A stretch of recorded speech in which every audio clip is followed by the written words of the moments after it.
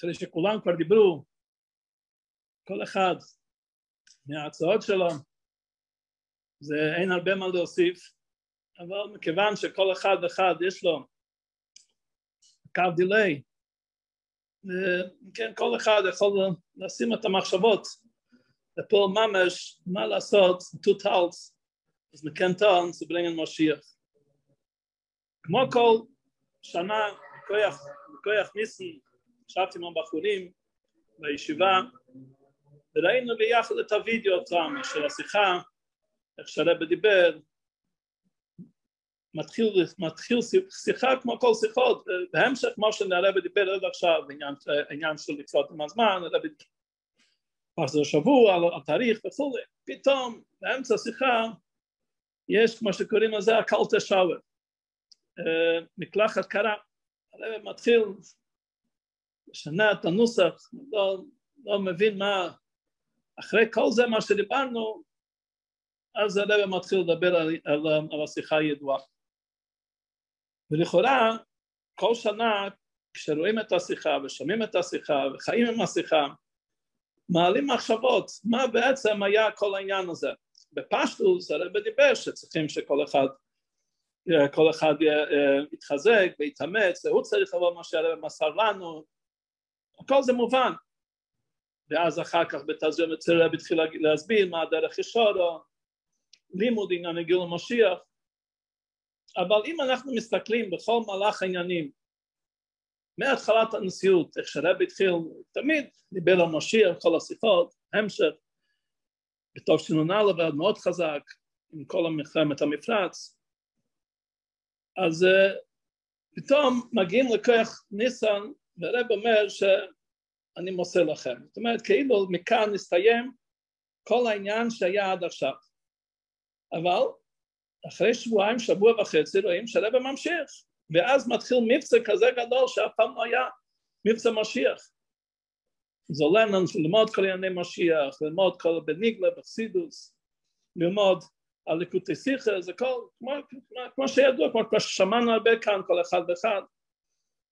אז אם כן, בואו נתאר לעצמנו שהשיחה הזאת של כוח ניסן לא הייתה קיימת, אילו יצויה. אז רואים כאן המשך אחד, זה לא, אין כאן שום דבר שהפסק בינתיים, זה הכל המשך, ממשיך ענייני של משיח, הכל. כן, מה בדיוק היה העניין הזה, מה הרב רצה מאיתנו, מה כל אחד, אני לא מהמשפיעים ולא מהדברים העולמים, אני ברוך השם יש לי כאן הקרצ'מה קטן כאן בעיר, אבל זהו, אבל לכאורה ביקשו ממנו לדבר, אז מסתם יש השגוח הפרוטיס ויש מה להוסיף. אז מה קרה בכוח ניסן? שהרב דיבר שכל מה שעשיתי עד עכשיו היה וכולי, ומעכשיו אני מוסר לכם, מה היה הפשט בזה? אז חשבתי כל שנה, שומעים את השיחה, חשבנו, אז אני אחרי הפברנגן כאן בישיבה, שכבתי לישון, ולא הצלחתי להירדם, לחשוב מה הרב בדיוק רצה מאיתנו, מה היה? בפשטוס, מה שבא לי, מה שאני חושב, איך שאני מבין, בקו שלי, מה היה כל העניין? אבל ידוע שכל העניין של הגאולה זה נמשל לזריעה, הזוירים בדימו, ברינה יקצוירו, הסמך דו בדבדך על מהירס הצמיח.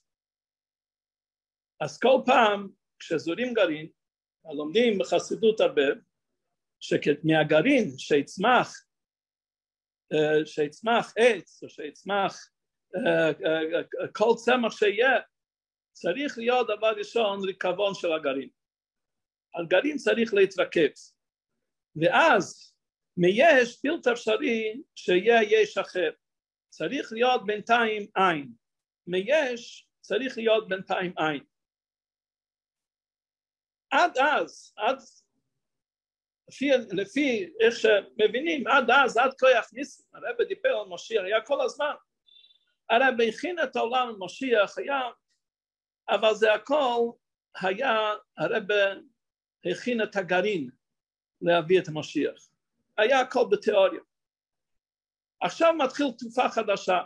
הרב, לכאורה, היה צריך להיות המשך גדול, אוקיי, הרב כבר הכין את העולם, מגיעים כבר למשיח. אז הרב אומר שלא, עד עכשיו, מה שהיה עד עכשיו זה משהו אחר. זה היה להבל ולריק, מה זאת אומרת להבל ולריק? כל מה שהיה זה היה רק הכנה בתיאוריה. מכוח כוח ניסן להלאה צריכים להתחיל המשכה בפרקטיקה. לעשות כבר להתחיל למשיח בפרקטיקה, לא רק בתיאוריה, שלא ישרק בתיאוריה. בעולם המעשה, להביא את זה לעולם המעשה. הכל עד, הרב דיבר, הרבה על משיח. כל הזמן, מאז התחלת הנשיאות, כל השיחות נהיים משיח. ויש שיחות מאוד חזקות.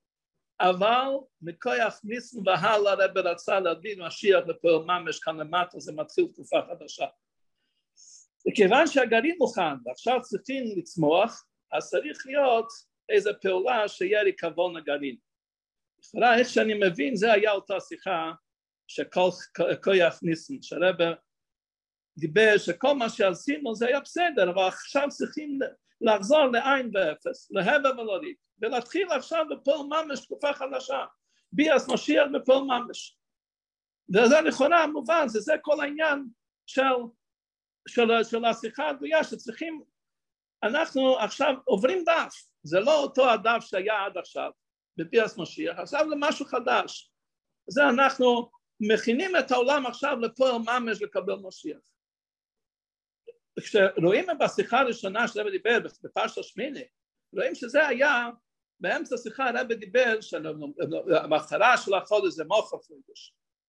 כדי להגיע למצב של נפקדתו, זאת אומרת, נפקדתו לדוד מלך ישראל חי וכאן דוד מלך המשיח הוא צריך עכשיו להתחיל להתגלות.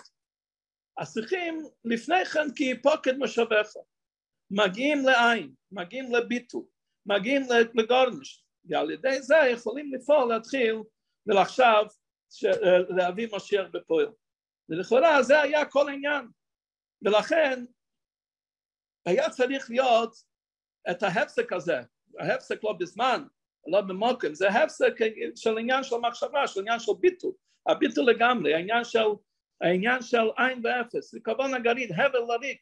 אנחנו מבין איך שהלשון הזה של הבל, הרבה פעמים נזכיר, קהלת רבו, להתחלה של קהלת רבו, במשך כל התפילה שלומדים עכשיו זה הבל לגבי תירוסו של משיח. זאת אומרת שיהיה גילוי של תירוסו של משיח, אז אנחנו צריכים להבין שכל מה שהיה עד עכשיו זה הבל. ועכשיו מתחילים להיכנס למצב של תירוסו של משיח. ולכן אז התחיל באמת, לא רק הוא מסר לנו, זאת אומרת, אנחנו צריכים לעבוד עם הרב, זאת אומרת, הרב הגיע בחייך, הרב נותן לנו את כל העניין, אבל אנחנו צריכים להבין שהרב לא עזב את צאן מריסוי, זה לא שהרב, אני מוסר לכם וזהו. הרב התחיל עכשיו, הרב מתחיל מפעם מחדש, אבל מבצע כזה, שהוא משתף אותנו כולנו ביחד באופן כזה, שכולנו נרגיש שאנחנו חלק מהעניין להביא לנו משיח לפועל ממש. וזה העניין שקרה לאחרי כוח ניסן. אני לא אומר כאן שום חידושים, אני רק מעלה את הזיכרונות, מה שיש לי, המחשבות שעלה לי באופן כזה שנלך לפועל. ואז הרב מתחיל תזיר מצויר להגיד מה הדרך ישורו, ללמוד את התוירה, תוירה שבכתב, תוירה שבעל פה, מה מורך סידו, זה עד לכתי שיחה של נסידו ידינו, שזה העניין, הדרך הישרה להביא למועצת המשיח. זאת אומרת, כאן אנחנו מתחילים לבנות את עצמנו, איך לקבל ולהביא משיח בכל ממש. להתחיל ללמוד, לא רק לשמוע, אנחנו דהר, אנחנו מילא שומעים, שהרב דיבר, אבל עכשיו רוצה שאנחנו לא נהיה שומעים, שאנחנו נהיה אלו שעוסקים, להתחיל ללמוד ולהתחיל, וכשמתחילים ללמוד, מתעסקים בזה, מתעמקים בזה, אז מגיעים למצב שמתחילים להרגיש מה זה משיח. ואחרי תקופה של רבי דיבר שצריכים ללמוד, אדם התחיל משהו חדש. אנחנו לא מתמשיח, צריכים לחיות עם משיח. עכשיו שאנחנו יודעים מה זה התקופה של משיח, אז עכשיו אנחנו צריכים עכשיו להתחיל לחיות עם זה, מכיוון שעד עכשיו אנחנו שמענו בתיאוריה מה זה משיח, עכשיו שאנחנו למדנו בתור ממש מה זה ואיך צריכים לעשות, אז צריכים כבר לחיות עם משיח. ואיך חיים עם משיח?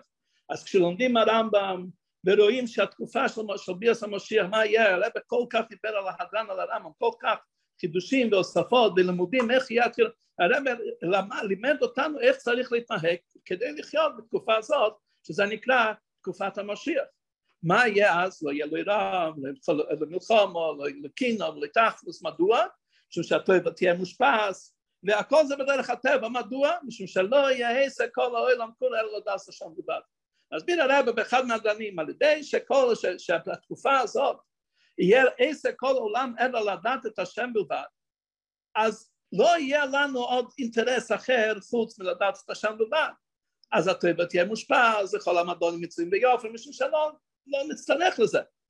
וזה בדרך הטבע, זה בדרך רגיל, לא צריך לקרות נס לזה. ועד באופן כזה, כיוון שלא הטבע תהיה מושפע, זה לא יהיה בעוד במלחמה. אנחנו צריכים לחיות עם התקופה הזאת. איך חיים עם התקופה הזאת, ובפרט כשיש ביל כדי לשלם, איך אנחנו יכולים לחיות בתקופה הזאת שכל המדענים מצויים כאופן. אז אם נראה מה הסיבה לכל זה, שלא יעשה כל העולם כולו לדעת השם בלבד, פשוט ללמוד חסידות. ללמוד חסידות, אליבא דנפשי, וללמוד עניין של גיל המשיח בחסידות, ולחיות עם הרב ועם הליכוסוס, של הרב בדרך ממילא, יהיה כל המדענים מצויים כאופן. נסעתי השנה גם כן, יחד עם כולם, בי"ד ניסן, שנת 110, ואז פגש יהודי, ואמר, הוא צריך עכשיו, יש לו בוז'ט של $5 מיליון, אבל אין תנו ידי אדמה. אז אני אמרתי, אנחנו צריכים כבר לחיות עם התקופה של משיח.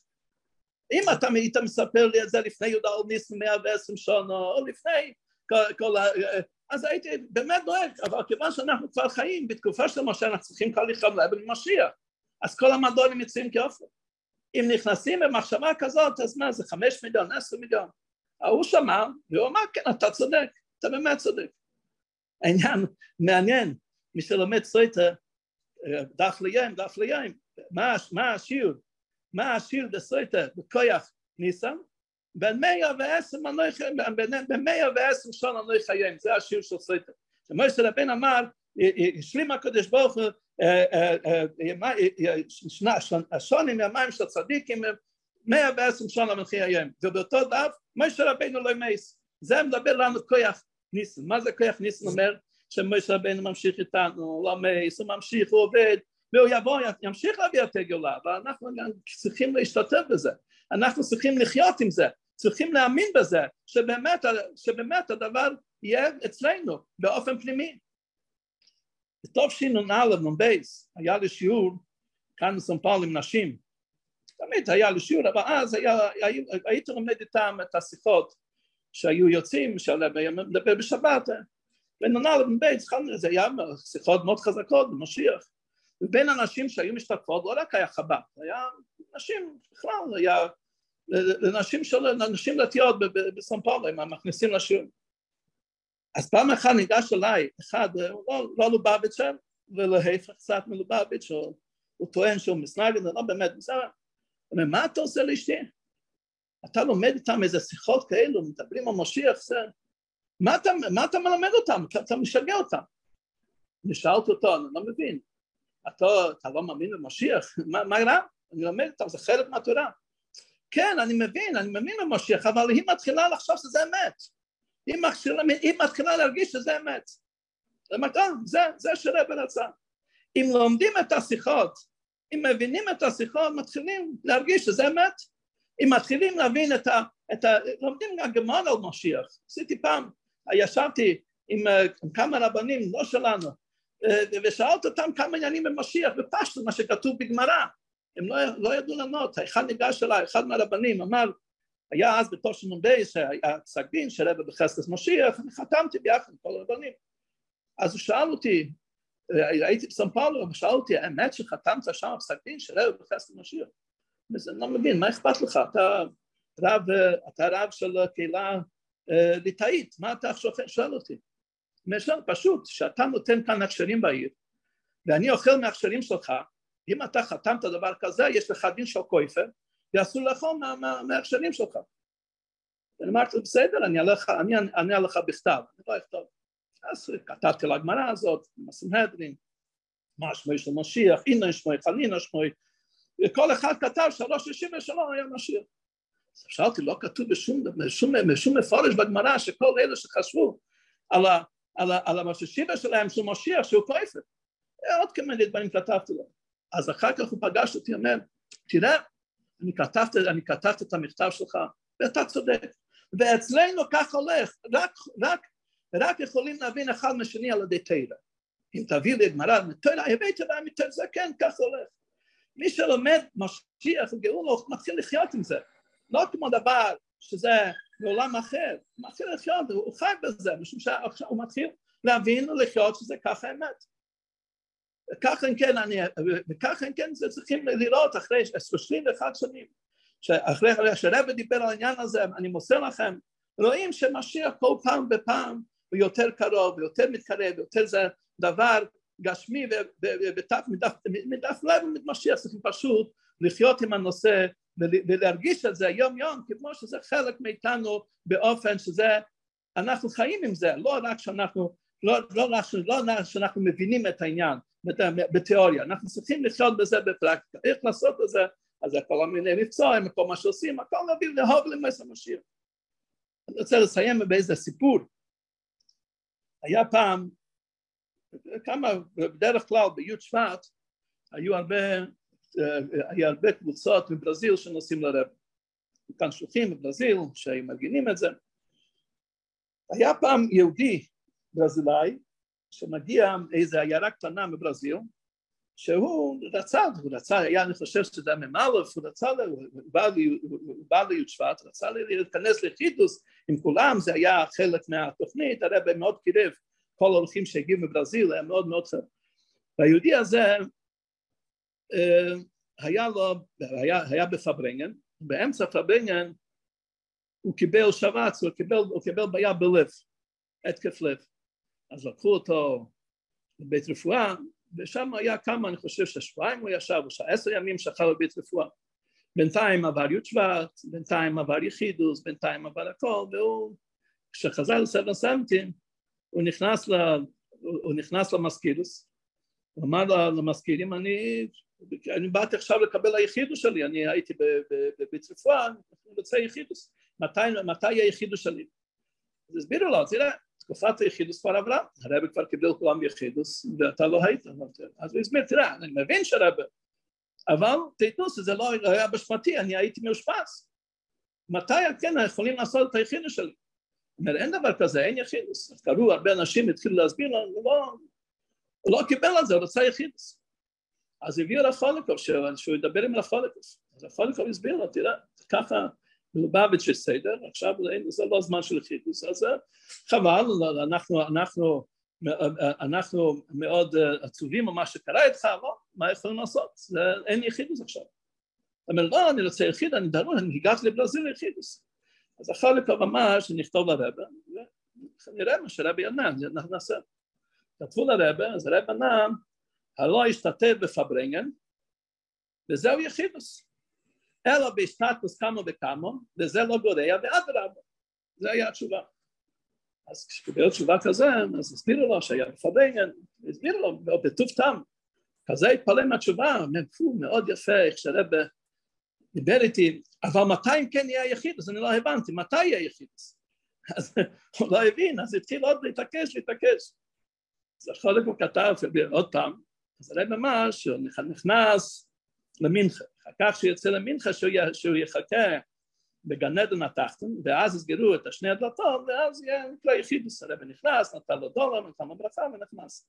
הוא כזה היה מלא שמחה. הוא הגיע לאיפה שהוא רצה, קיבל יחידוס מהרבא. אז נתאר לעצמנו, היהודי הזה דרש, הוא לא היה שמח, הוא רצה יחידוס. הוא דרש, והוא עמד על הדעת שלו, והתעקש, אז היה לו יחידוס. אז רואים שכשמתעקשים, מקבלים. גם כן אנחנו יודעים שבהתחלת הנשיאוס, כולם שחתמו, הקבולת הנשיאוס של הרבא, זכו, שבאמת הרבא קיבל הנשיאוס. אז אם כן מגיעים לתקופה כזאת, כל אחד צריכים לעשות כל מה שמציעים, כל ההצעות, זה הצעות טובה. כי כמו שראו בעבר, כשמתעקשים אצל הרבא, מבקשים, חותמים, כותבים, אז הרבא כמו שיכולים להגיד, אין לו ברירה, והרב קיבל על נשיאוס, אותו דבר, צריכים היום, צריכים לכתוב לרב, לבקש מהרב, שהרב יקבל על עצמו עוד פעם, יקבל מלכותו, שהרב באמת יסיים את העבודה שלו, והיום יש כבר עוד פעם שעושים קבלת הנשיא של הרב, קבלת המלכות, שכל אחד יחתום באופן, בצורה שלו שרוצה, ויבקש, ויתעקש, אז לא יהיה ברירה, יהיה גם התגלו של המשיח, ונצא מהגלות המר הזה, וכוח ניסן זה יהיה המפתח שפותח לנו את הדלת להיכנס לגאולה מצד השלמה, וזה יהיה נאו ממש.